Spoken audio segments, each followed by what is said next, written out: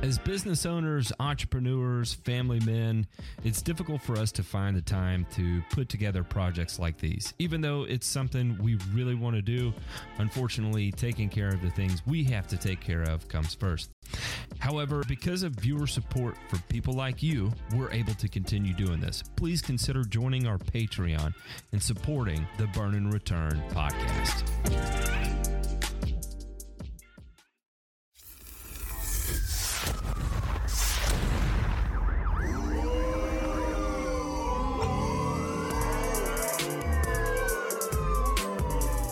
You're listening to Burn and Return, a weekly 1-hour podcast covering news from the agricultural and turfgrass industries.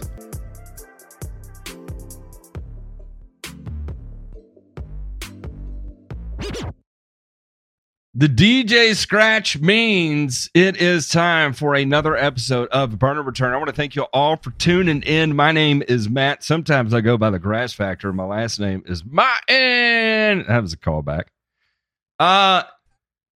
If you're tuning in for the first time, this is a quasi-news podcast where we talk about current events that are influencing things in the green industry, whether they're taking place on a global scale or they're taking place right here in the United States. And boy, oh boy, do we love to get into the meat and potatoes of it. We have 3 segments that we call headlines, and we have burns, then we have returns, hence the name of the show, Burn and Return. Alongside me, we have Mr. Ray Ito and Mr. Ryan DeMay. Gentlemen, how in the hell are y'all doing tonight? Because I am cranked up to about 9, and we're not even at Joe Knows Turf yet. I mean, if you missed the pre-show and you're not a member, go over there and click www.patreon.com/burn-and-return. You can check it out. But all the talk there about primates and penises, King Kong, Gums, and Dong, like I was educated this evening. I feel better about it now. So I got some news, and now I feel like we can move on to the rest of the story. So Ray, how are you this evening? I'm good for the moment. I am good. I mean, I guess I'm my usual self. So for better or worse, right, Matt? Ray, I hope you're ready and buckled in because this episode of Joe Knows Turf is going to be a real doozy, and we got one in the headline here that is going to be really exciting too. And I did one of those things where I read it in the headline and then I went way over the top trying to figure out the details of it. And so anyway, I can't wait to look. I can't wait to get into it. So let's go ahead and jump into this week's Snurfin' headlines. Snurfing instead of smurfing. That's how serious I am. Unmute yourself. This is just the news, and there is nothing to fear here. But this is what, well, maybe I was being a little facetious there. We have been talking about PFAS in sewage sludge here for a little bit because it's in the news. And again, and I'll repeat this like I said previously.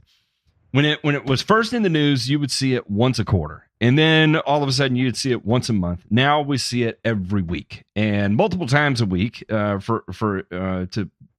show the increasing amount of realization or highlighting that's taken place on PFAS and sewage sludge.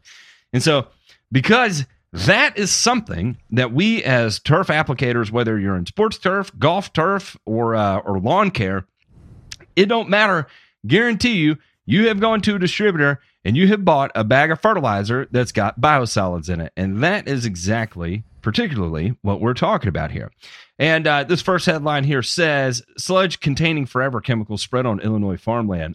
Farmer Ray Dedmering checks his soybean field, gets free sludge from the Metropolitan Water Reclamation District to fertilize his field. So he's all over it, right? He didn't think twice after a salesman knocked on his door a decade ago and offered Will County farmer as much free fertilizer as he wanted. Instead of paying for nitrogen and other crop-stimulating nutrients, Dedmering began welcoming truckloads of sewage sludge, a byproduct of human industrial waste, from Chicago and the Cook County suburbs. It might not smell that great. You don't get something for nothing very often, though.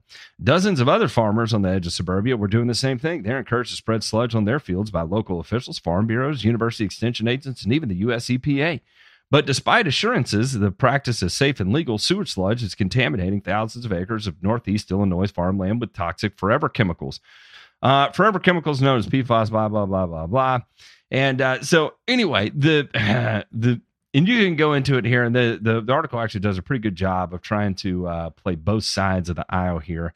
And that's not what I'm here to do. I'm here to point you to be able to go look at this and read into it. But more so, what I want to do is talk about how I'm curious from Ray and Ryan, or biosolids. It hasn't quite gone out yet. I'd say over the next month, we're going to start getting our early order program purchase contracts from all the different manufacturers, blenders, suppliers, distributors, and all that fun stuff.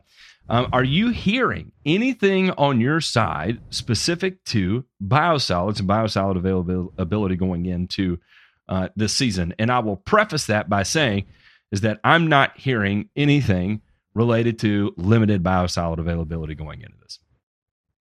Absolutely nothing. And I've even asked the question too of, have you seen the reports? Have you seen this? Have you seen that? Not trying to be a nervous Nelly, but to, again, to point out that there's starting to be, this wave out there around the country that, hey, are you using these things, right? And nobody, I don't think, as far as, applicators go or lawn care operators go, nobody wants to get caught flat-footed on that question. Hey, are you using these? And either you don't know, or you have to say, yeah, we are. And then who really knows what's in them, right? Because again, Matt, I'm going to ask you a question back. Let's just take a big-time distributor, and we won't name names, but any big-time distributor. How many different sources of biosolids could they be pulling from within a given region, say the Midwest, the Southeast, something like that, or even nationwide? Is it a half a dozen? Is it one? Is it 20? I mean, what do you think? I would say there's going to be 100 wastewater treatment facilities that are offering biosolids right now that could qualify as Class A exceptional quality biosolids. So basically, and hang on, before you get real fired up and hear Class A exceptional quality, meaning that, these things are just like the cleanest of the clean biosolids. Really what that boils down to is granulation characteristics and ability to be blended. So particle size distribution, crush strength, moisture content falls within an acceptable level of risk. And then typically they will do a bacteria load on it to make sure it's not full of salmonella or E. coli before they send it out, right? So that is pretty much what classifies a Class A exceptional quality biosolid. And I'm going to guess that there's probably 100 places that's coming from right now. And that's a guess. It could be 75. Right. Sure. So then tracking that back, Ray, I mean, I'm sure that the loads are different based on the location and what kind of industry and everything else is around these areas, right? So, am I getting the top shelf PFAS, or am I getting the well liquor PFAS? I want to know what I got here. Yeah, well, and on my end, to answer Matt's question, I specifically advertise that at no time do I apply biosolids, manure, or compost to a lawn or landscape. I advertise that. Got to differentiate. I'll play both sides of that out here, and I'll say I have no problem that if people choose to apply it. However, what I do think is that as applicators, what we should be doing is asking the question from our suppliers: can you show me that I do not have a risk of PFAS in my biosolid product that I'm spreading across thousands of acres this year, or hundreds of acres, however many, and to put this into perspective, right? And I think this is something that a lot of homeowners that are listening may not understand. A solo lawn care operator guy is probably going to manage somewhere around 200 acres by himself. And that is, you think about that, you got 200 acres, you're doing 7 visits a year, 5 of those are fertility. That is 1,000 acres of fertilization that's taking place in a given year. So the potential for a metric shit ton of bios, I'm already cussing 6 minutes into the podcast. That's a very high probability of a lot of PFAS contaminated biosolids having the opportunity to go down. But we just don't know, right? And there's two ways to approach this, right? Wait until you're told about it, or get out ahead of it and do something, right? And you can make adjustments if you do find out, or whatever the case may be. And so it's an icky, sticky, gray water area, if you're being punny. And you know, I in my opinion, and Ray and Ryan, I want to ask you all this too. Is this something applicators should be demanding of their distributors? I don't know if you need to demand it. I just think you. And DeMay cut out. I cut out. Okay. I know. Yeah, you cut out. Go ahead, though. I'm Repeat sorry. yourself. No, sorry. What I was going to say is that just like a lot of times, we haven't talked about this in a while, right? Since all the fertilizer hubbub here, 4, 5, 6 months ago. But you ought to know what you're using, right? Like you should be a choosy. What's I think Matt, you've said this before, and Ray has echoed these same sentiments. Is that the minute that you know you're a true professional, right, in this business, is when you can walk in there and say, "This is what I need. What's the price?" Instead of saying, "Hey man, what do you think I should do?" Oh man, check this out. Exactly. I got you some XCU, a little bit of urea, and some mop, all cut down with this, 440 biosolid stuff. Go ahead. There's no filler in that bag. There's no filler. Go for it, right? And then you're rolling the dice, right? You've taken a certain amount of control out of your hands, and so I guess that's the thing, is like just to have the control and know what you're using and execute what you need to do and not what somebody else tells you that you need to do. That's the difference, and that's where you got to get to. And this is a great way. It should be a great motivation to work towards that end. Well, it's only going to get worse. Because the funny thing you should mention that is because I am known as kind of the control freak regarding what gets applied to a client's lawn and landscape. And on the chopping block or rejection list, items include biosolids, compost, and then lastly, of course, is potassium chloride.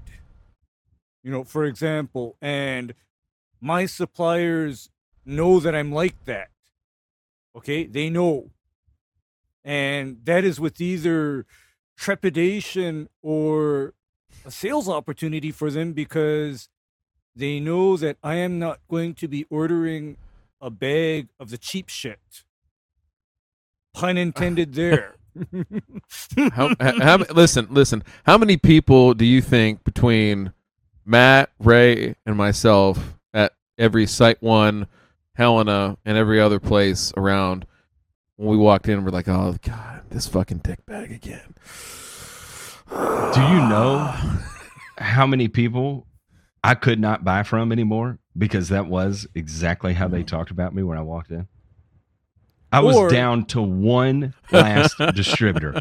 One last distributor would sell to me in Knoxville. And that's why he started making his own fertilizer, ladies and gentlemen. You heard it. You're not wrong. That was the whole motivation, DeMay. That was the whole motivation.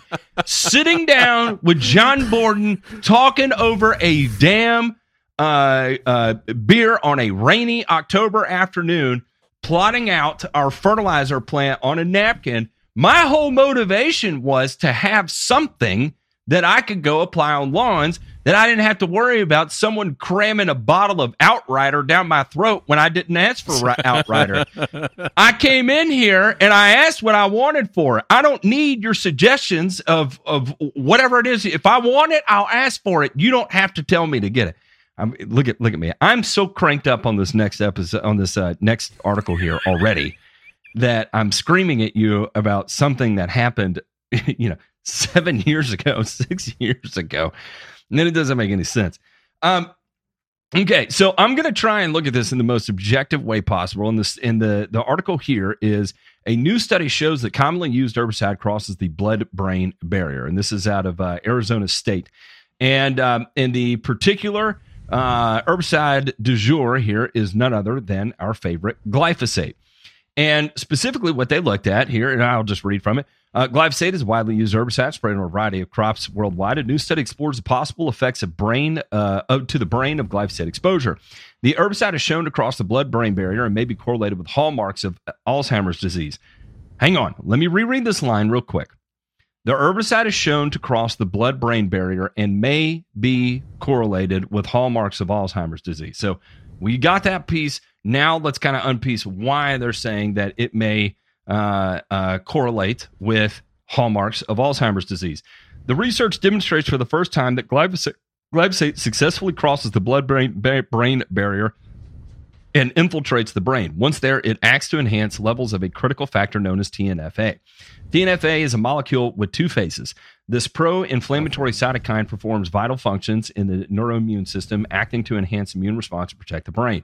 When levels of TNF-A are dysregulated, however, a host of diseases linked with neuroinflammation can result. Among these is Alzheimer's disease. The study further demonstrates in cell culture studies that glyphosate exposure appears to increase the production of soluble beta amyloid and reduce the viability of neurons. The accumulation of soluble beta amyloid, the sticky protein responsible for the formation of soluble beta amyloid plaques, is one of the central diagnostic hallmarks of Alzheimer's disease. Further evidence suggested a potential hazards to neurological health were observed when the researchers examined changes in gene expression via an RNA sequencing brain of mice following glyphosate exposure. These RNA transcripts hinted at disruptions in the expression of genes related to neurodegenerative diseases, including dysregulation of a class of brain cells responsible for producing the myelin sheath critical for proper neuronal communication. These cells, known as oligodendrocytes, are affected by elevated levels of TNF-A. We find increases of TNF-A in the brain following glyphosate exposure, said Velasquez, the senior author of the paper. While we examine Alzheimer's disease pathology, this might have implications for many neurodegenerative diseases, given that neuroinflammation is seen in a variety of brain disorders. And so it goes on here, and you know, I love this right here. Toxic effects, the jury is still out. The new study examines the neurological effects of glyphosate, the most ubiquitous herbicide in global use. Studies of acute herbicide use suggest they are not harmful, but little is known about possible long-term effects of prolonged exposure.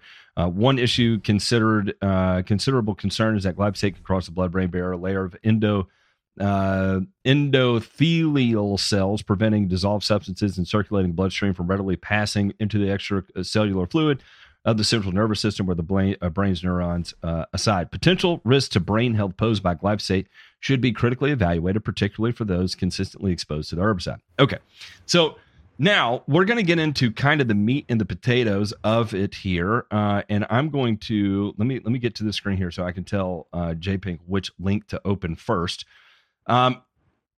The first one we are going to look at. Well, actually, I don't think I have that link in here. Here, I'm going to send this to JPink, and that way we can at least put this into the notes. But this is the actual study that took place, and a couple of things to note here is that they were forcing this on mice via oral consumption, and they were dosing it at 125 milligrams per kilogram, 250 milligrams per kilogram, and 500 milligrams per kilogram. And where you started getting into the statistical significance of heightened ABs,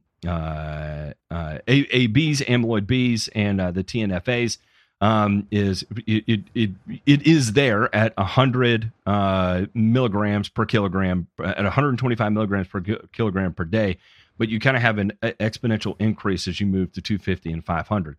And so to put that into perspective with humans, that would be consuming, if you're a 200-pound man, 12.8 ounces per day for 14 consecutive days. And that would range, so 2.56 ounces to 12.8 ounces per 200-pound man per day for 14 days. If you were completely apples to apples with the study that was performed on mice, okay? Now, there's a couple of other things here And part of that we also want to talk about is that I'm going to skip this first link, JPing, and I'm going to go to the second one. Is what we have also discovered is that there are a fair number of foods that are going to increase amyloid B plaques, right? So we see that study immediately. We're starting to get freaked out because holy shit, glyphosate's increasing AB plaques and TNFAs in the brain. We're screwed. This is what we were all here for. Well, guess what? So does processed meats, poultry, takeaway foods, fried fish, fried potatoes, other potatoes, yellow or red vegetables, legumes, cruciferous vegetables, leafy green vegetables, other vegetables, tomatoes, fresh fruit, canned fruit, cakes, biscuits, sweet pastries, low-fat dairy products, full-fat dairy products, soy milk, confectionery, added sugar, potato chips, nuts, eggs, fruit juice, saturated spreads, unsaturated spreads, beer, wine, spirits, whole grains, refined grains, red meat. So you're not escaping anything through the course of your day that is not going to have the potential to increase AB plaques in your brain. Okay, we're going to take it one step further here. If anybody has ever had a night of sleep deprivation, one night of sleep deprivation will increase AB by 17% in healthy adults. 17%, one night of sleep deprivation. Imagine what happens when you have a newborn and you're also cranking out 4-hour nights of sleep, maybe over the course of 3 years. Wait, that's okay. Now we're going to go. Well, I was going to give it a solid 3 seconds to just let that sink in for everyone that has been through that. Now we're also going to talk about glucocorticoids. If anybody that is on a long-term asthma medication, a lot of times you're going to see glucocorticoids prescribed for this. For instance, my wife is on a glucocorticoid. They increase amyloid Bs by a very significant amount and almost an identical test methodology that was performed with glyphosate here. So, again, I firmly believe this is something that we should pay attention to. Considerable more testing should be done to replicate this. I'm not throwing shade on Arizona State and saying that what they're doing is bullshit. What I am saying, though, is that, okay, we've got one study as a starting point.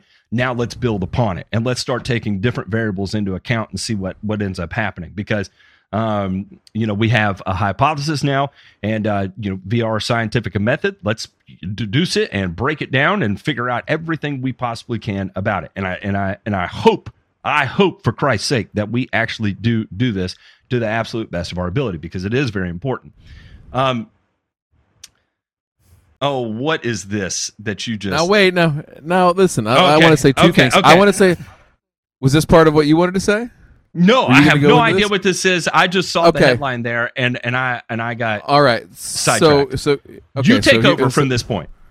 So for a couple of things, out of that list that you mentioned, what I surmise from that list of things is that I'm going to have to live on a steady diet of warm bowls of that movie theater butter and eating it with a spoon. I think that was the only thing that wasn't listed on that list of foods that should be safe. So I'm gonna stick with that as my diet. All liquid, should pass through everything just fine. Wait a second. Would that be considered a melted saturated spread? Is it a spread? You don't spread butter on popcorn. If it solidifies, so I'm just gonna say, if you cool it it congeals, is that a saturated spread or an unsaturated spread? I don't think you can cool that stuff down. I'm pretty sure it's a liquid at whatever temperature. Actually, I'll tell you what that stuff is. That stuff that they put on movie theater, always hot. You don't even have to heat popcorn is horrific, and I'll tell you why it's horrific. It is amyloid B plaque. Because that shit is butter flavored soybean oil. That's what they put on popcorn, and all right. That is why when I want popcorn, I'm going to pop it myself and melt actual butter to toss the popcorn in. Well, Ray's going to get Alzheimer's. Talk about this to me, because I have read this article and it's fascinating, and I've got a little side story about it too, so go ahead. All right, so it's fairly recent here that there's been some questioning on the research that was done into the amyloid beta plaque being sort of the underpinning of how Alzheimer's affects people's brain, right? Before that, they didn't really know, and then this study came out in 2006 out of the University of Minnesota and some researchers there. And what folks are saying now, here, some 16 years later, is that a lot of the evidence in that case, a lot of the imaging that they took of brains to show, this plaque buildups and how it affected Alzheimer patients, and some of the data that came back behind it as well, was fabricated, that it was not 100% real. And not all, but a significant portion of the research ever since, and a significant portion of the pharmaceutical industry drug development, has been centered around this idea that we're trying to prevent these amyloid beta plaques, right? And so that's why when you look at this and say, okay, hey, well, it's Alzheimer's likes, but is this, an issue, right, within the brain? And is this something that, I don't know. I'm not trying to discredit the ASU research. I think you got to be mindful of it. But again, to say that this is bad right off the bat without a whole lot of relevant knowledge, that it would seem like, right, that we should be able to study this pretty readily, because they talk about its ubiquitous use. They talk about how it's used all over the world. It's used in all these different crops, things like that. We should be able to take workers out of that scenario, right? And let's just say, for the fact that, again, the amounts that they were having their subject rats and mice ingest were off the charts high. Like, it wouldn't happen in a work type setting, right? And it certainly wouldn't happen in a consumption setting when we're talking about pesticide residues and things like that. So imagine putting 2 ounces of soap on your hand and having to wash it off. And we'll say that you have a transdermal absorption capacity of 10%, right? And that would be highly dependent upon the carrier that's used to facilitate, dermal absorption, right?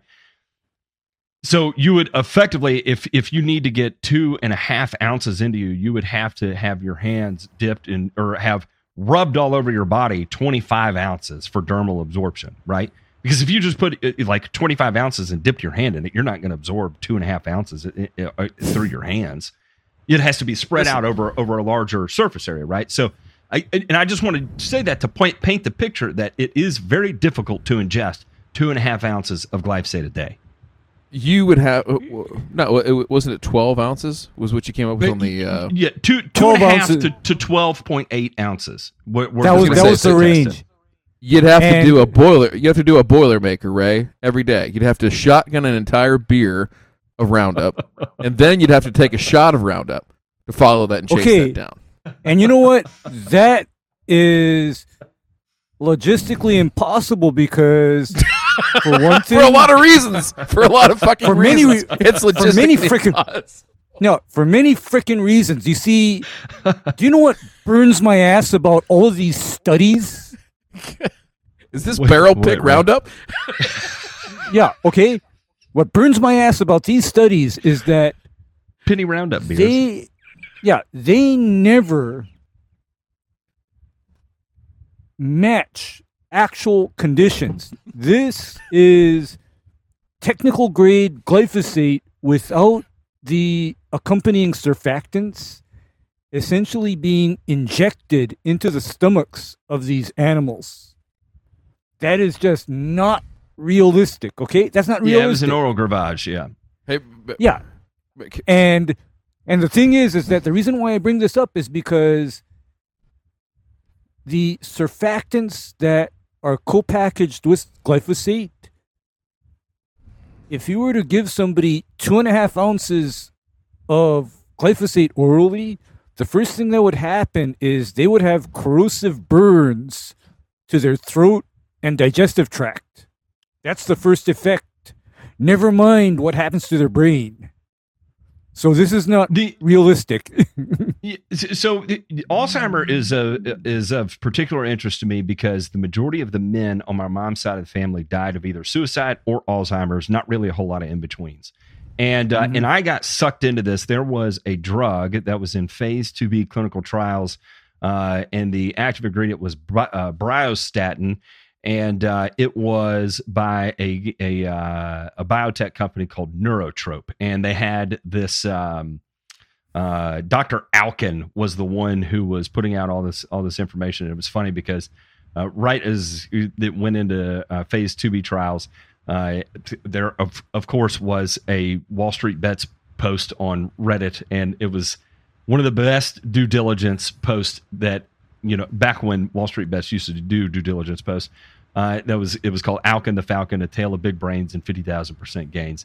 And it was a really deep dive into the company, into the doctor who researched it, into Bryostatin 1, and the ability to reduce AB plaques in the brain, right?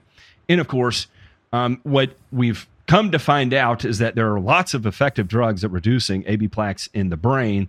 However, they're not all effective at reducing the severity of Alzheimer's, and none of them are effective at curing it or offering any real major benefit there. So it's interesting, it's fascinating, and I definitely think this is something that, as an industry, or something that we, particularly as a voice for the industry, should keep our eye on, and I continue to pay attention to research that comes out of it. Now, I will say this, is that of the years I've been doing this, and the amount of deep dives that I tend to do through the course of the year, glyphosate linkage or correlation with Alzheimer's is brand new to me. I have never heard that before, and it's interesting that it's showing up now, especially with this Science.org article that DeMay brought to us here, and I've just begun to unpack that. I came across it the other day, and it's pretty fascinating about.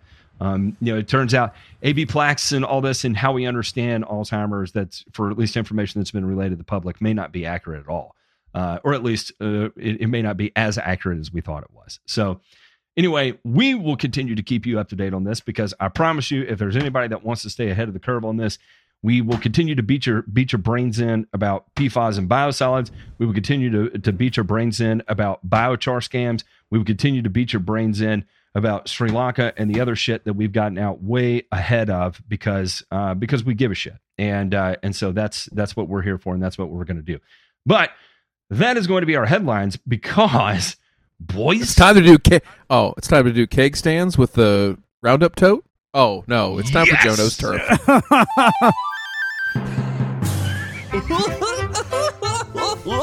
Jono's turf. Hi, I'm Joe. I'm gonna give you a bunch of accurate turf facts today, because Joe knows turf. Hey, J Pink, do you think at Cotton Eye Joe in Knoxville they will do penny glyphosate beers over there? Hey, actually, let's check in with John Perry. John Perry, would you recommend going to Cotton Eye Joe, period? I would advise anybody who's thinking of doing this not to.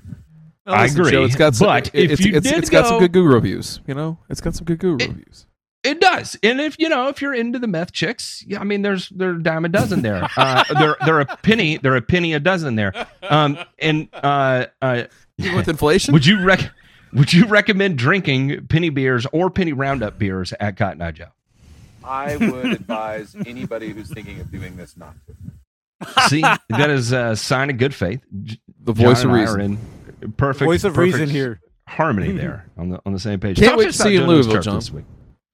Well, boys, it's an extra special double feature, and the first one comes to twofer. us, it's a twofer. The first one we're gonna do was subject to a TikTok or I don't know what other social media platforms that ended up on, but Matt has been waiting about 55 hours, 48 minutes, and 13 seconds. He's had this one circled on the calendar. He's set multiple alarms. It says every time the alarm goes off, David Goggins comes on there and screams and yells at him, and his alarm says, "Get pissed off about Jono's turf again." So he has been foaming at the mouth. And Ray, I don't think you're going to like this one either. There's a lot that you shouldn't be doing, and let's just go ahead and watch this one from a previous entrant in here, not into it was pre-Jono's turf, but if you'll remember the episode entitled "Pesty My Testes," Here comes Pesty. Oh God. Oh no, not this guy, Oh. not this guy, not this Oh, guy. oh. Other guy, other The guy, other one. other guy, other guy. Oh, no, we got all the buttons going. Sorry. This is the other J-Ping, guy, the video. Did we send you the other one? Oh, yeah, we did. It's going to be, yeah. Here he goes. Here we go. All right, we're good. Here we go. All right, guys, I want to get a jump on the bugs before summertime gets into full swing, and I want a more DIY option. Thankfully, Pesty reached out and asked if I'd give their program a try. It's way more affordable, and they still customize everything based on the season and the bugs creeping around your area. Oh, for Christ's They use sake, Pause. he's not direct- filling that Pause. in his kitchen. Pause. He's not Pause. filling that in his kitchen. My To be God. fair, we don't know that this is his house or his kitchen. It could be the kitchen of one of his mortal enemies. You know, I mean, maybe that's just where he decided to mix up. I don't know, right? Oh, because my Lord. because you know why I say that though, Ray? Because nobody could be this dense as to mix up EPA registered insecticides in their own kitchen on the counter, right there by the kitchen sink. I mean, And- nobody could possibly do that, right? And one more thing, dude, cool shirt, cool shoes, but then, almost every structural insecticide that I'm familiar with calls for long pants, long sleeves, and gloves. However, I think we talked about this before. Not the gloves that the doctor uses before giving you a prostate exam. Correct. So let me ask this. Do you think they sent those gloves as part of their PPE I hope package?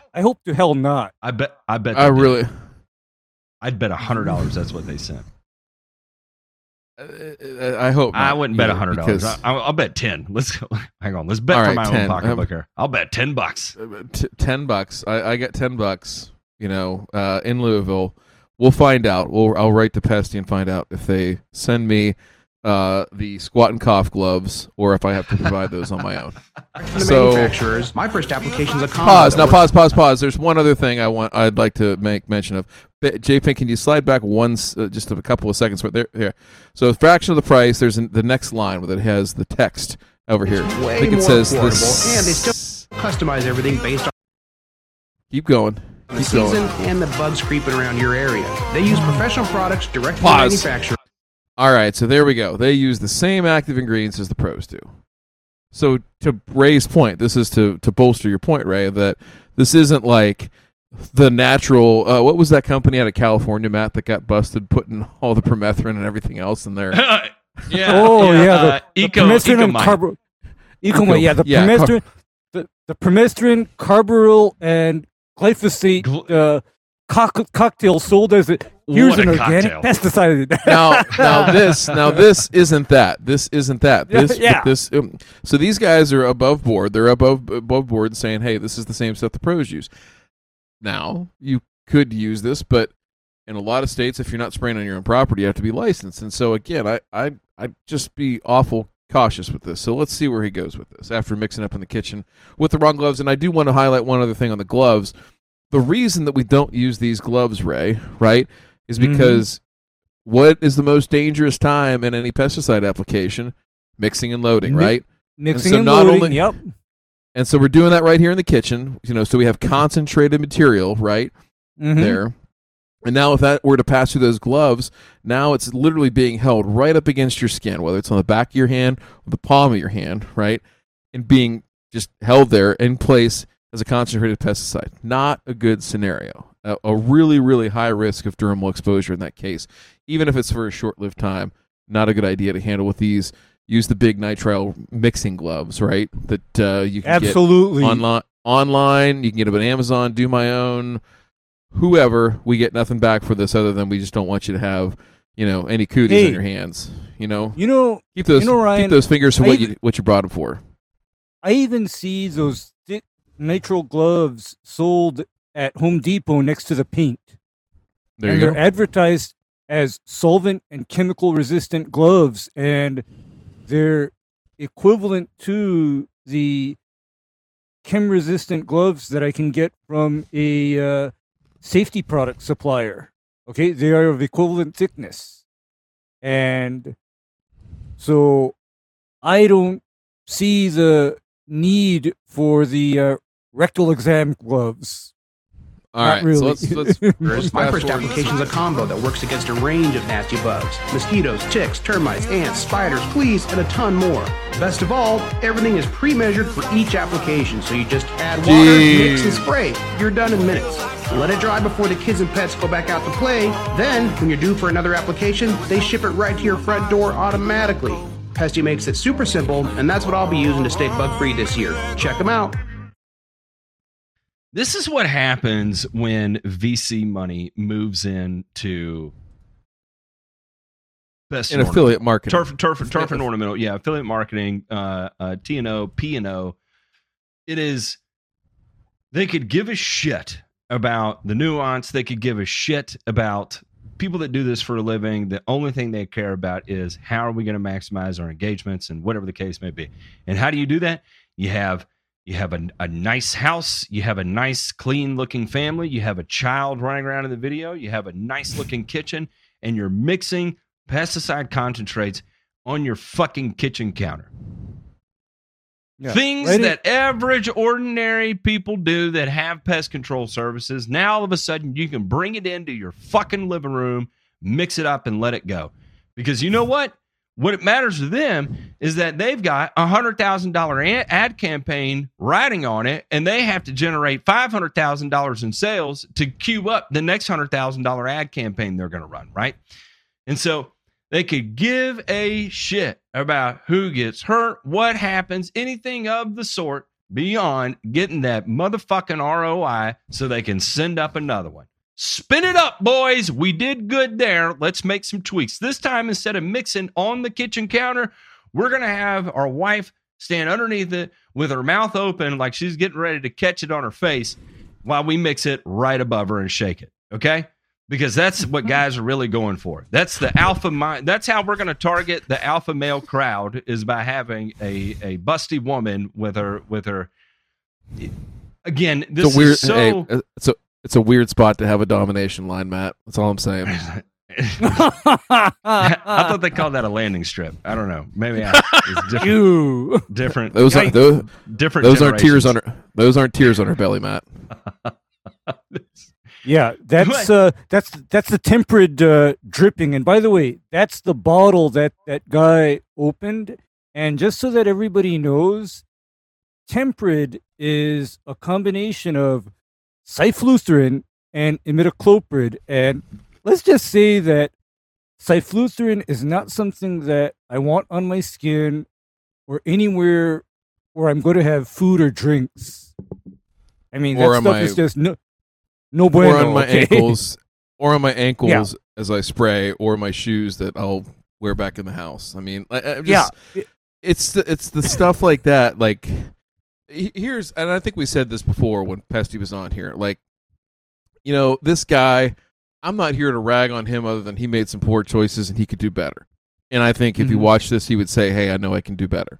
Fine, no problem. Did you say temperate is cyfluthrine? Yeah, beta-cyfluthrine. Beta-cyfluthrine. As in tempo? As in tempo, sir. As in tempo, Oh, Matt. my God. You sure as shit. Do not, if anybody out there that does not know, just do me one favor. Do me one favor. Mix up your tree shrub tank with a label rate of tempo and go spray Bradford pears, whatever it is, crepe myrtles, pick your poison, go spray them at the appropriate time of the year. Make sure you're spraying over your head and just let a drop or two fall on your scalp. And when it sets on so much fire that you are convinced that you have a hive of fire ants living on your scalp, and then by the time you get it washed off and home, that you are glowing like a tomato, please write into me and tell me about how much you enjoyed that experience. Oh, and by the way, go ahead, Matt, the other pyrethroids I know that will do things like that include Demand CS and also cypermethrin and bifenthrin. I mean, those are all just something else should you ever absorb it through your skin. I mean, Never mind if you inhale it. I mean, one of those is just not a good day at all. So I'm just saying. Real quick, because I'm in on this company of I'm going to say that it's deceptive, and I'll show you why here in a second. J-Pink, go ahead and throw this up real quick, because this is the kind of copy that's on their website, and while it's true, it paints a picture that, yeah, if you want to go out there in your shorts, while your kids are playing on the front and you're out there spraying the back, it's fine. So for the folks that are on audio only, it says, no sketchy chemicals, designed for people, pets, and the planet. You shouldn't have to declare nuclear war on your home to get rid of pests. Every pesticide that we send can be used around people and pets. They're even used in hospitals, nursing homes, and pet kennels. Each shipment includes instructions on how to help protect by licensed bees in the professionals. environment. With Pesty, you're in control. You always know exactly what you sprayed and where you sprayed at. Okay, there's several things of bullshit in there, and Matt made a great point here. All those places, without question, none of them are using Pesty, right? They're being applied by trained people and or licensed people, right? And so licensed people, licensed operators. Absolutely, this was my Ryan. thing to round out this one as we move on to our next one. Is that there are a hell of a lot more profitable and better ways to save $100 or $200 on your overall home budget for the year. Hire a qualified professional to take care of and handle this stuff, right? Going around your home and doing the right things, and also looking out and saying, hey man, you got a bunch of mulch built up around the house, that's why the ants are getting in, pull the mulch back. Just simple shit like that. If you don't know that and you're just out there spraying and nothing happens, well, there's other things too besides chemical control of these insects. And so Pesty, sorry, eat shit. All right, next one. Let's go to the main event. Matt, Ray, it's time for dessert. It's time for dessert. Now, Matt, beforehand, Matt knew he was going to have dessert, so Matt actually has both bags filled up on his insulin pump, and the dial is turned to 11, ladies and gentlemen. So let's dig in and see what this dessert has to offer for us.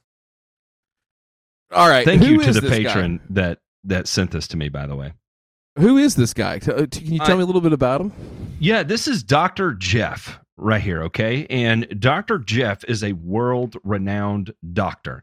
And you may be asking yourself, what does a doctor know about agriculture? Well, the truth is that Dr. Jeff here has unpacked everything there is to know about agriculture and has dumbed it down for everybody because we're all too fucking stupid to understand.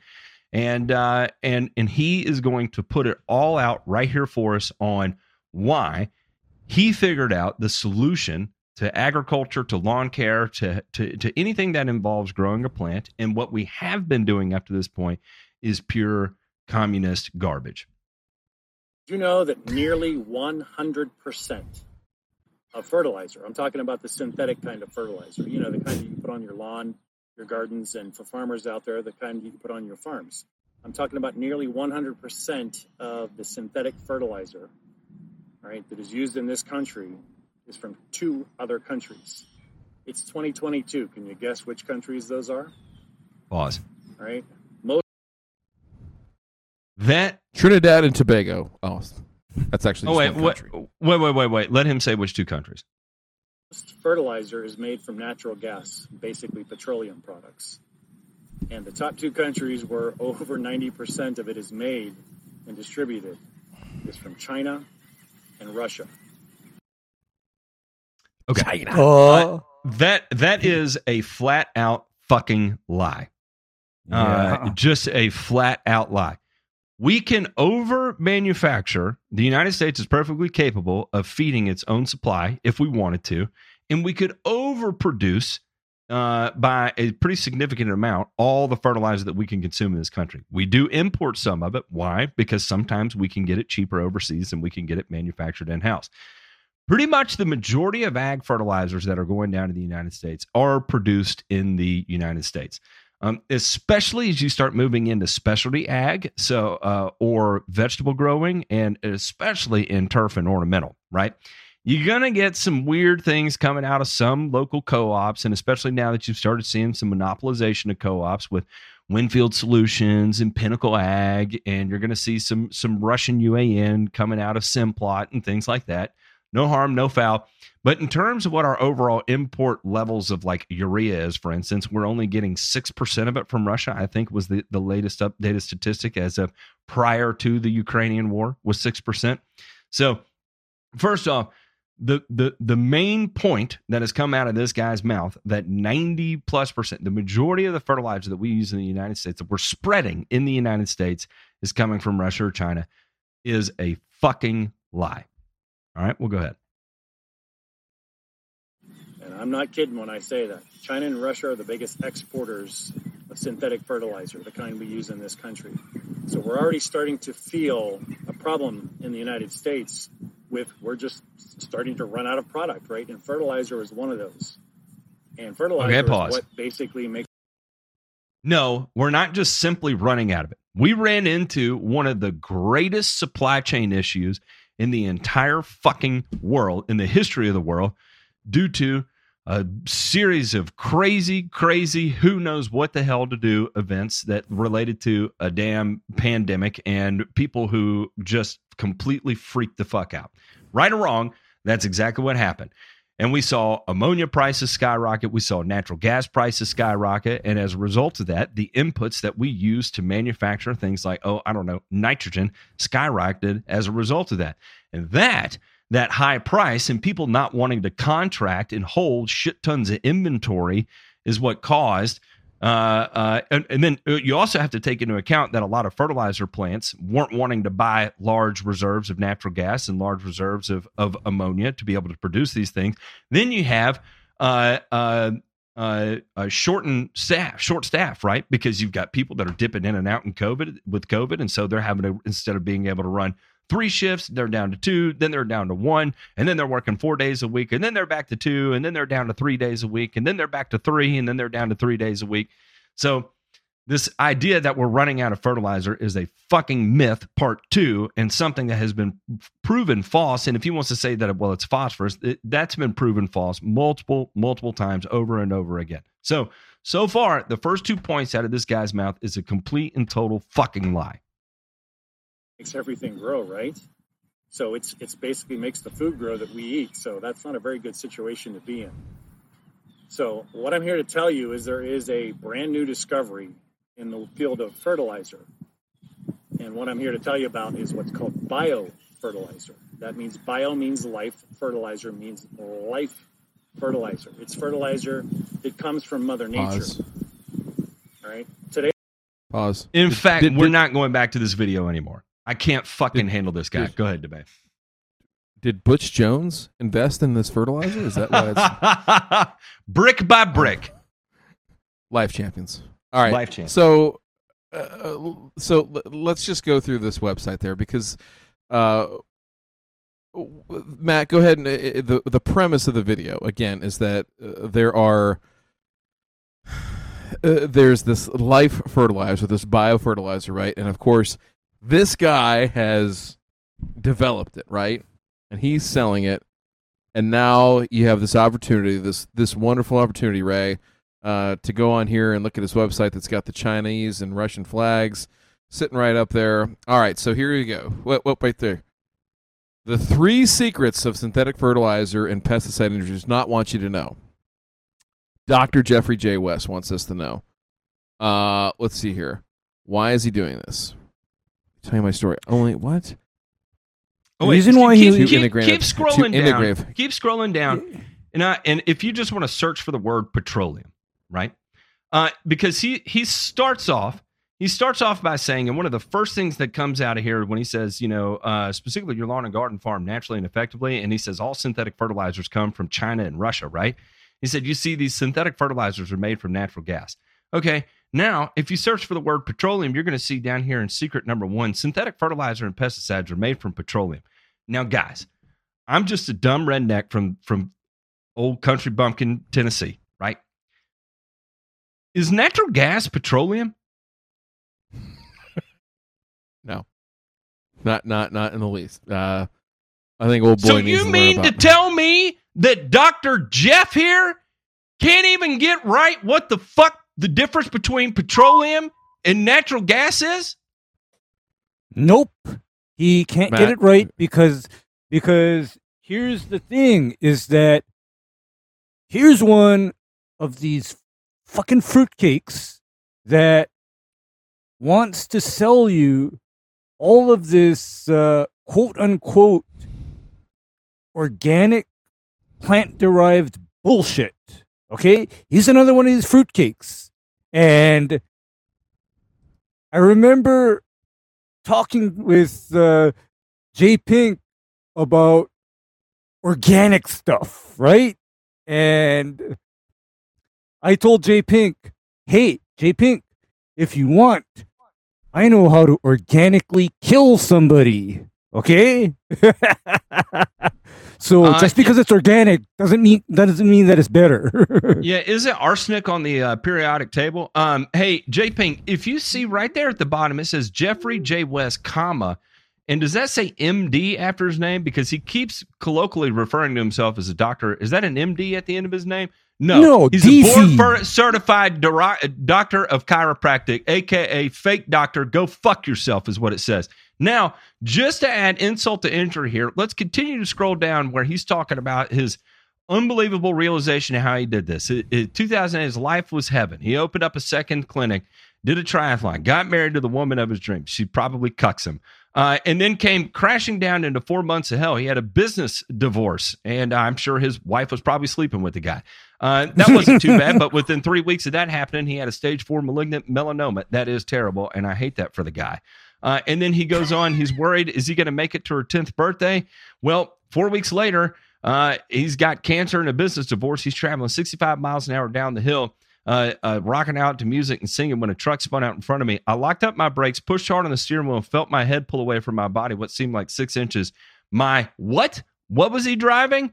My Land Rover. Of course, the fucking doctor of chiropractic is driving a Land Rover because he's cuck. Was bent. And what was bent? Axles.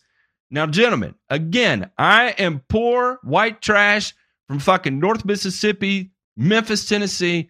My wife and I, we got married. We lived in the hood in fucking Orange Mound. I am a 0 on a scale of intelligence quotient.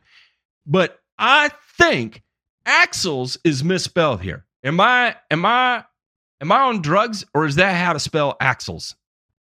No, that is a severe misspelling, okay? So you mean to tell me that Dr. Jeffrey J. West here, not only does he fuck up the rest of this, but he can't even spell the word fucking axles right? Nope. Not a lot of good is going on for Dr. Jeff here. And maybe it's the chemo that has his brain all squirrely, and I just need to give him a hard time. Because if we continue to go down here, we can see the contents of his fertilizer, and that is going to shed a shit ton of light on this, right? Because it contains tens of thousands of probiotics, archaea, fungi, and it also contains jasmonic acid, amino acids, humic acid, and fulvic acid. By the way, jasmonic acid is a gas, if I recall correctly, or am I thinking of ethylene? Or is jasmonic acid a gas too? I can't recall. No, jasmonic acid is not a gas. And it's Ethylene is a gas. Yeah, I fucked that up. But what we see here is that this is not a life-changing fertilizer by any stretch of means of the imagination. He does not list these ingredients on his label. I checked that out as well. And so this is one of those, life fertilizer probiotic things where you don't have to list it on it because even the AAFCO fertilizer labeling laws do not apply here because it's literally nothing in the bag. So thank you, Dr. Jeffrey J. West, sir. You can fuck right off. And I hope you never sell anything to anybody. And by the way, to the chiropractor that put the neck hold on that girl in Atlanta, Georgia, and fucking killed her, you can go fuck yourself too, because that's my opinion of fucking chiropractors right now. Yeah, he was tweaking on her neck and ground down a little hard, and she died. So rest in peace to that sweetheart. And old boy does not give a shit right here whether or not you fucking die, as long as you shell out your $149.95 for a 17-ounce bag of shit. You're a fucking cock. Beep. Sorry. All right. In this same vein, though, but look, boys, I've got something coming up in our burns here where we're actually going to do a little bit of interesting work here on these microbes, right? Because this guy's really, really hard for microbes, right? And so we've got some brand new research that's coming out that correlates microbes and soil health and all that to yield data. And but that's going to be coming up a little later. And but fuck it, let's check out this week's burns.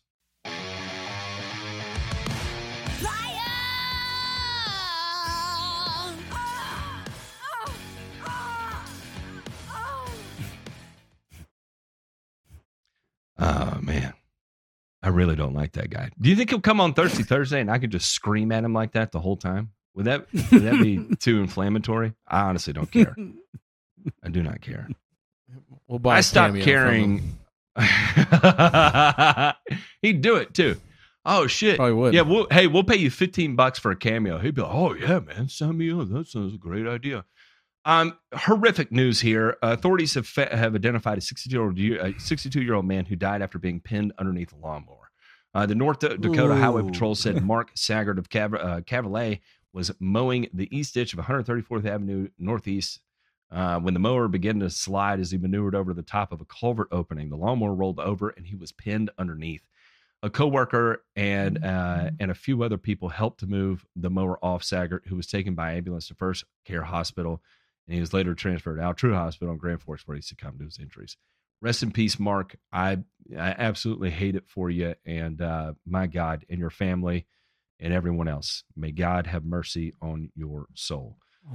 In our next one here, in more delightful news, we have one who is dead after a lawnmower collides with a car. Person driving a lawnmower was killed in a collision with a car Saturday afternoon in Clanton. According to Clinton police, he was attempting to cross the street. The subject failed to yield when a vehicle came crossing the street and the two collided. The driver of the car had minor injuries but was not transported by ambulance. Names will not be released until the family is notified. So here we have a young person or just a person in Alabama hit by a mower and ultimately killed. Again, may God have mercy on your soul. That is a tragedy. But, boys, I wanted to save the rest of this time for our soil microbe biomass activity composition and CO2 emissions in long-term organic and conventional farming systems. Soil use and management from Wiley online library here. And we'll kind of read through the abstract here because this should give us some pretty good information. The implementation of environmentally friendly agricultural policies has increased the need to compare agricultural aspects of conventional, noted as CON, and organic farming, noted as ORG systems. The objective of the present work was to compare the effects of an organic and conventional long-term experiment on bacterial and fungal biomass and activity, as well as soil CO2 emissions and readily available nitrogen forms in a soil cultivated with Helianthus annus. The microbial biomass was more active and abundant in organic as well as soil CO2 emissions. Did anybody hear that? The microbial biomass was more active and abundant in organic farming systems as well as soil CO2 emission. Okay, despite being less abundant, fungi were more active than bacteria in both organic and conventional experiments. 16S RNA gene sequencing showed that the organic treatments had a significantly greater bacterial richness than conventional. Cyanobacteria, actinobacteria, and proteobacteria were among the most abundant phyla, contributing more than others to the differences between the two systems. Moreover, the soil NH4 and NO2 content was not significantly different between organic or conventional. NO2, while NO3 was less than the organic NO3. Okay, ammonium, nitrate. Okay. Organic sunflower yield was significantly less compared with conventional, where sunflower yield was less. Okay. While much remains to be discovered about the effects of these agricultural practices on soil chemical properties, microbial diversity, our findings may contribute to this type of investigation. All right. Now, guys, we are in the state of social media right now. Dr. Jeffrey West here has blown his load all over the idea of probiotics and bacteria and all that. We've got Doc, How To with Doc, who is cramming Dirt Booster. And Dirt Booster version 1 sucked so much ass, it had to go into Dirt Booster version 2 to suck even more of your ass right out of your pocketbook via your asshole. That is when you know someone hates your guts, when they'll stick their head so far up your ass and suck on it that they're attempting to empty your wallet that way. Like that is pure hate and disgust of that human has for you. So be sure to check out Dirt Booster, link in the description below. But anyway, effectively what this study is showing is that, all right, organic systems, we're doing a great job of having these massive amounts of cyanobacteria, actinobacteria, proteobacteria, super healthy soils. But what does that translate to? That means we are translating to significantly greater soil CO2 emissions, which isn't the whole fucking thing we're trying to combat right now with climate change and all this is reducing soil CO2. And that why we adopted less tillage was that we were escaping so much fucking CO2 loss to the atmosphere. Now, and then the other piece of this is that, yeah, we've got healthy soils that are great and they're farting CO2. But the problem is that it's not contributing to any fucking yield difference. In fact, we have significantly less yield with it than we do when we have a conventional field that is not quite as bacterial or fungi healthy, quote unquote, than the organic field. But we can't. It's one is releasing less CO2, has higher yields. The other is emitting greater amounts of CO2 and has lower yields. Which one are you going to fucking go with? Which one is actually the beacon of health in that scenario? Am I losing my mind, or am I just so boomer that I can't figure this out? No, I'm going to get even more boomer on you, Matt, because a long time ago, what my grandfather told me is, if you can't harvest it and sell it, you don't grow it. What a novel concept. Okay, I mean, because I could give the rat's butt about growing more obscure microbes in soil if at the end of the day I don't have the crop yield to show for it. All right? If I haven't got the crop yield to show for it, why am I doing this? And no, Matt, this is alarming me a little in that the organic soils are emitting CO2, and in the meantime, all of the environmental collectivists are coming after our cars. They're coming after our electricity. They're coming after civilization, telling us we got to stop it all because we're emitting too much carbon dioxide. How does that all make sense? Hang on, Ray. Matt? Hang on. Boomer me this, Ray. Boomer me this. What about nitrogen dioxide? Isn't that the big thing we're hearing out of Canada and Europe right now? Is nitrogen dioxide? Mm-hmm. There's no statistical significant difference of soil NO2 emissions between organic and conventional systems.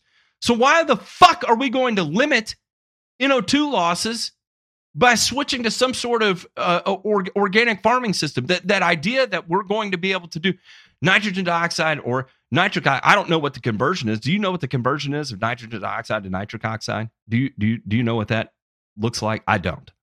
I don't. And you know what?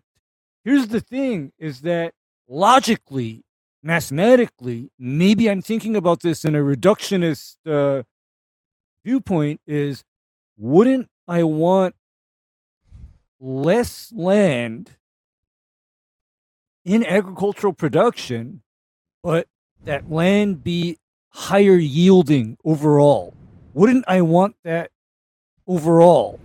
Like instead of 1,000 acres on this happy organic program, instead I have maybe 400 acres or 300 acres, and that damn land produces yield. I mean, which one would you rather have, Matt?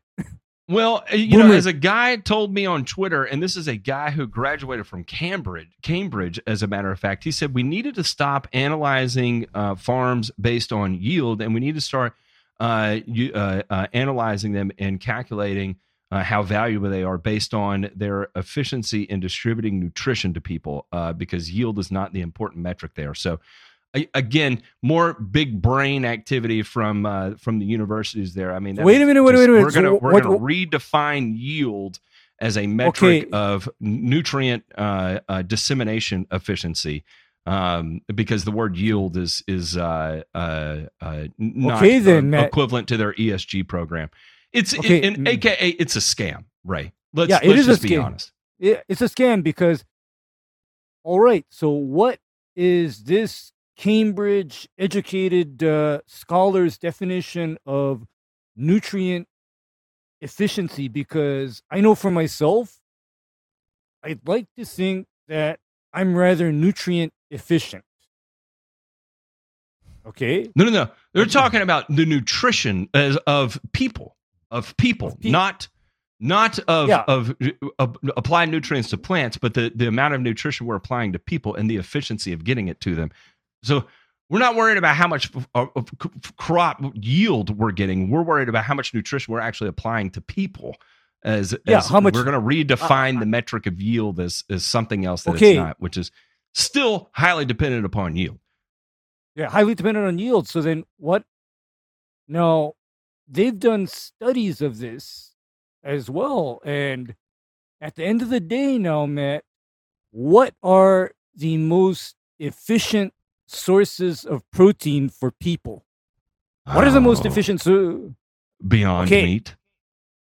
Wait, let me check Beyond Meat stock real quick, and I'll tell you. Wrong, Matt, because the most efficient sources of protein for people include crickets. Not even that. Red meat, eggs, and milk. Sorry, plant-based people. I mean, you guys do a big fail because, an elephant can survive on, eating grass and palm fronds and whatever. But I was watching this nice, video on YouTube the other night where a damned elephant, he had to go make number 2, and what was coming out was the size of bowling balls. Okay, Matt? It was rather horrifying. It's like, but then what that means is that everything that Jumbo is eating is mostly passing through him undigested. And likewise with people, how much that we consume is passing through us undigested as well.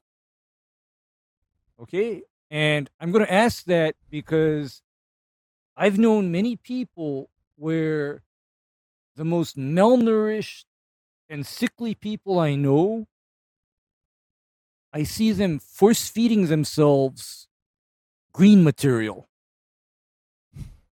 Well, okay. The kale is going to save us all. DeMay, be our voice of reason here. Tell us we're psychotic and that we've MK Ultra'd ourselves or something. They're putting acid in our water supply. In this segment or the one before? Either. I'm perfectly okay. We need to check Matt's whoop and see where he peaked out after the show. That's subscriber only content, member only content. But so JP, go ahead and throw this first one up. This first thing I found was interesting in the article there. So this looks at the different species of bacteria that they found in the soil samples, right, that they were looking at and trying to understand between the conventional and the organic programs, right, over the long term. And so what you'll see here is in this Venn diagram here, in the middle, there's 16,692 organisms that basically were in both the organic and the conventional soils. And then the difference is on the organic, they had 453 unique species within the organic program and 272 unique species within the conventional program. So that leaves us with a difference, right? So the organic had 181 more in terms of raw numbers species, which if you add all this up accounts for 1.03% of all species that were found and identified. Okay. So go ahead.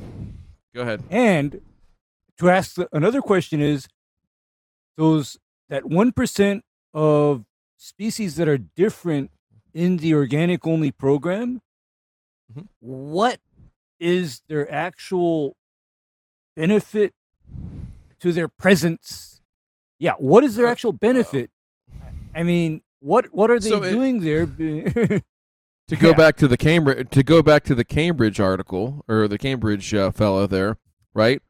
Yield is not important, right? The raw number of what we get out of the soil is not necessarily important. It's how productive the organisms that are in there are. And so it's good that there is a genomics lab that's actually working on this, right? That understands how this is all kind of coming into play and everything like that, because they're trying to, I think they're trying to figure that out and stoke some further investigation and studies into this.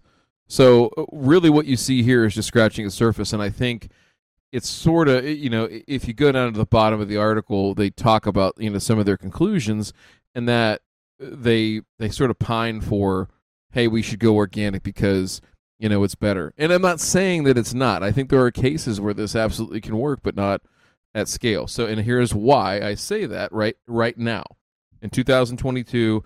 So when people watch this video, 10 years from now, and, we're all locked up and they're like, oh, those guys are idiots. J-Pink, go to that next graphic real quick. I'll be in a padded room. Yeah. What size straitjacket do you wear again?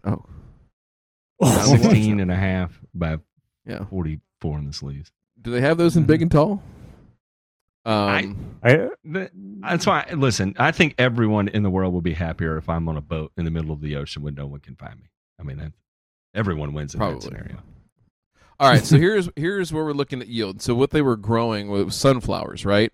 And in this case, right, pretty simple crop to grow, very easy to do studies on. And so if you're listening on audio format here, so we have a significant probability level, right, outside the standard deviation here on these particular measurements and metrics, right? So overall yield, right, we have a significant difference there. We have a significant difference on flower diameter, right, on the sunflowers. We also have a significant difference on number of seeds per flower, right, almost over double, right, on the mean here. And then seed weight per flower, also more than double on the mean. And then the only thing that was not statistically significant was the overall plant height. So, okay, again, Ryan. Yield, diameter, number of seeds per flower, seed weight per flower, all different. And what this means to say is that the conventional program outperformed the organic program at all of those key metrics, right? All those key yield metrics. Okay. So, go ahead, Bray. Okay, so in looking at this, Ryan, what my question would be is, in the organic program, was there an attempt to supply equivalent amounts of N, P, and K to the sunflowers? Was there even an attempt? Or, because you see, when looking at something like this, I always have to ask, were the nutrients necessary for maximum yield even being supplied? Or was this a case of, foo-foo dust and unicorn pee and don't worry about NP&K. So in this case, again, they went about it a little bit different way. There was not equal amounts, right? And so they talk a lot about mineralization rates and some other stuff here. And again, what they found is that while some of that nitrate was equal or very close, right, as it was in the soil, the applications were different, and therefore they had different yields, right, between these two programs. And so all that to say, again, I'm happy that they have started to go down this route and try to look at this, right, and look at it from a long-term perspective. A lot of times we see these on short 2-year, 3-year horizons. They get published, and then, hey, well, because we did it in 2 different sites or we replicated it over 3 years, we can publish it now, and that means it's going to work everywhere. And I think that's where we're at, is that there just has to be a wider adoption of this to really understand what precisely is going on in these 2 different systems. And so a little too much editorial at the end of the conclusion from me on this one, in terms of the article that they wrote. But hey, look at the data, look at what it's telling you. And again, none of us are up here saying that conventional farming or conventional agriculture needs to be bombing the shit out of stuff with NP&K. It's, we're always trying to put out, the least amount that we need to, but we still have, only so much arable land. We've also got, major things outside of our control that affect crops, right? Storms, droughts, floods, all this other stuff, right, that you have to hedge against. And why would you put yourself in a position to produce less on the same area, knowing that there's so much at risk and out of your control? That's my only question. Okay, because my other little thought on this as well is that the other component to this organic agriculture is increased need for labor. Increased need for labor. I mean, that's just part and parcel of an organic system. Is you're going to need a lot more labor because your land does not yield as much per acre. And in addition to that increased labor, I always go back to overall carbon input or carbon footprint of any agronomic decision. What is the overall carbon footprint of any decision? And I'm looking at, if the land doesn't yield as much, that means that we're going to have more land in cultivation, right? And that's a greater carbon footprint.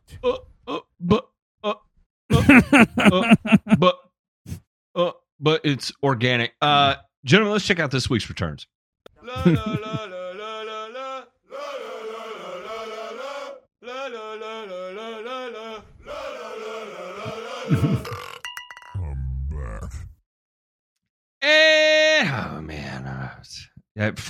For the patrons, I did actually throw up my heart rate kind of response in the Discord. It spiked twice. pretty decent. About double the resting heart rate, News Nation Network lauds Rodney Smith's free lawn care. Madison Band, who is teaching youth about generosity, honor, and the value of hard work, caught the attention of National News Network. The Morning in America segment on News Nation Network profiled Rodney Smith Jr. of Madison about his initiative, Raising Men and Women Lawn Care Service. Smith founded the service as an inspiring mission that bridges generations. News Nation's American Hero profile spotlighted Smith as an individual who brings kindness, generosity, and positivity to others. In 2015, Smith started the organization after he saw an elderly man struggling to mow his lawn. Smith parked his car and then finished mowing the man's lawn for free. Smith realized that he found his purpose. And it goes on to give more information about this. For those of you that don't know about Rodney Smith, several years ago, we did kind of a notoriety and money raising deal for him. And actually, I think that was because of Ben the lawn guard. He was the one who turned us all onto it. And it turned out just absolutely amazing. Raising Men and Women Lawn Care.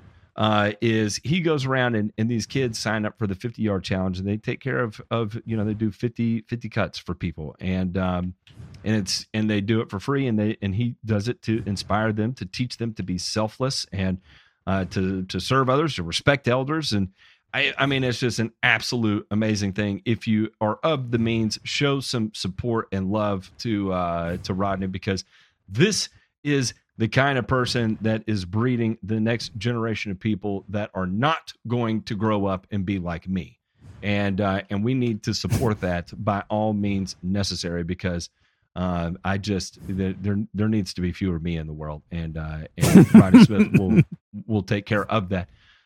Also, I hate mowing grass too, so I need to get off here. The Florida Turf Program celebrates centennial anniversary this year.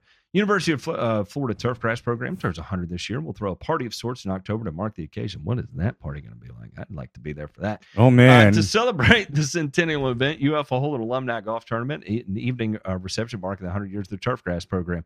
The golf tournament, a four-person scramble, is scheduled for noon at Mark Bostic Golf Course in Gainesville, which is ranked number 24 on Golf Week's list of best campus golf courses. The two-day bash will conclude on October 5th with Turfgrass Field Day at the UF Research Center in Citra, 20 miles south of campus, where the university's faculty will provide updates on the latest research. There is a lot of good research that comes out of UF, and I can say that everybody that I have worked with that was a graduate of UF is they are not the kind of people that they're good people. Like they give a shit. Reinschmidt, man. You know? Who? Ryan Schmidt. Exactly. Ryan Schmidt. I thought you said Ryan Smith, and I was like, is that Rodney Smith Schmidt thing? Yeah, Brandon Ryan Schmidt, Schmidt, graduate of UF, totally gives a shit. I love the hell out of Brandon. Yeah. Hey, listen, in an era when whether you the listeners know it or not, there are major turf programs closing around the country. There's a lack of students. It's gotten a lot better here in the last 2 or 3 years, but to have a program that's 100 years old and continues to grow and continues to prosper, and they've got great faculty down there, kudos to them. Kudos to them, and it's the only time in recorded history that you'll ever hear Matt Martin say, "Go Gators." We are not going to go that far, as a matter of fact. I appreciate you, but good for UF. Go UF. But I'm not going to say that. Intep rolls out new user-friendly interface, and for anybody that has ever attempted to navigate the Intep, understands how much of a breath of fresh air this actually is. Earlier this year, Chad Allen tweeted out a photograph that had been as relatable as it was recognizable for any turfgrass professional who dived into the deep end of the National Turfgrass Evaluation Program's data pool and searched the perfect turfgrass cultivar.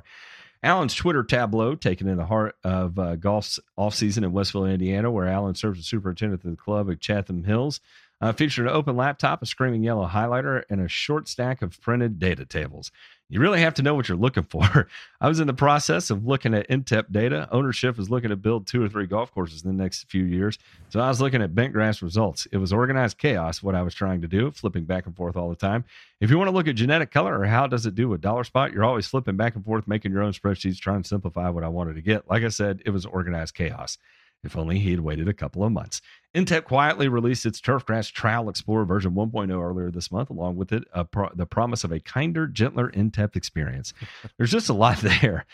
There's a lot of good stuff there, but I remember my classmates not really understanding it at all. It's a godsend if you could blame them. And you know, there's shows some pictures here of the updated interface and where you can go in and download the Turfgrass databases, the Intep Turfgrass Trial Explorer V version 1.0 at intep.org. If you go to intep.org, you'll see it. And this website, I mean, let's be honest. The Intep website looks like it is straight out of circa 99. Yeah, I was going to say, I mean, this was like going from like, you know, web crawler or Ask Jeeves, like all the way up to freaking. What was the original Google. Microsoft "What you see is what you get" editor for websites? I cannot remember what it was called. Microsoft had a "What you see is what you get" editor, and I do not remember what it is. Adobe had like Dreamscape or something, and then there was a Microsoft one, and and I just cannot remember what it is. But that's exactly how it looks like this thing was designed, including front the page, buttons. front page, Microsoft front page. There you go. God, I showing haven't my looked myself. age. Yeah. That's It's a long time ago, Matt. But it's if you're a millennial and you didn't play around with Microsoft front page, give me your millennial card back. You don't deserve it. But seriously, that's a huge win, because being able to sort by multiple different categories, that's a really I can't tell you how much of a huge thing that is, because there is a shit ton of information in all those tables, but having to decipher it yourself, and even then, you still aren't sure. Like, you got to go out and see it for yourself, but it's a great place to start. So, for those of you looking for your favorite cultivar or cultivars of different species, check that out. It'd be a good tool to have, play around with, and get ready for seeding season. Right, a lot of dead grass out there, I have a feeling, is on the horizon here, gentlemen. It's been hot. It's been dry in certain areas, and there's been a lot of people that think Stress Blend will pull dead grass out of thin air back to green again. So with that, we have no mailbag, so we're going to get out here. We're going to go hang out with our patrons and let them choose this week's episode title. I want to thank everybody for tuning in. Coming up on Thursday, we have Preston with his half acre in Oklahoma. Oh, boy. Yeah, we're gonna really set his head on fire, and I can't wait for that. Thank you, everybody, for tuning in, and we'll catch you on the flip side.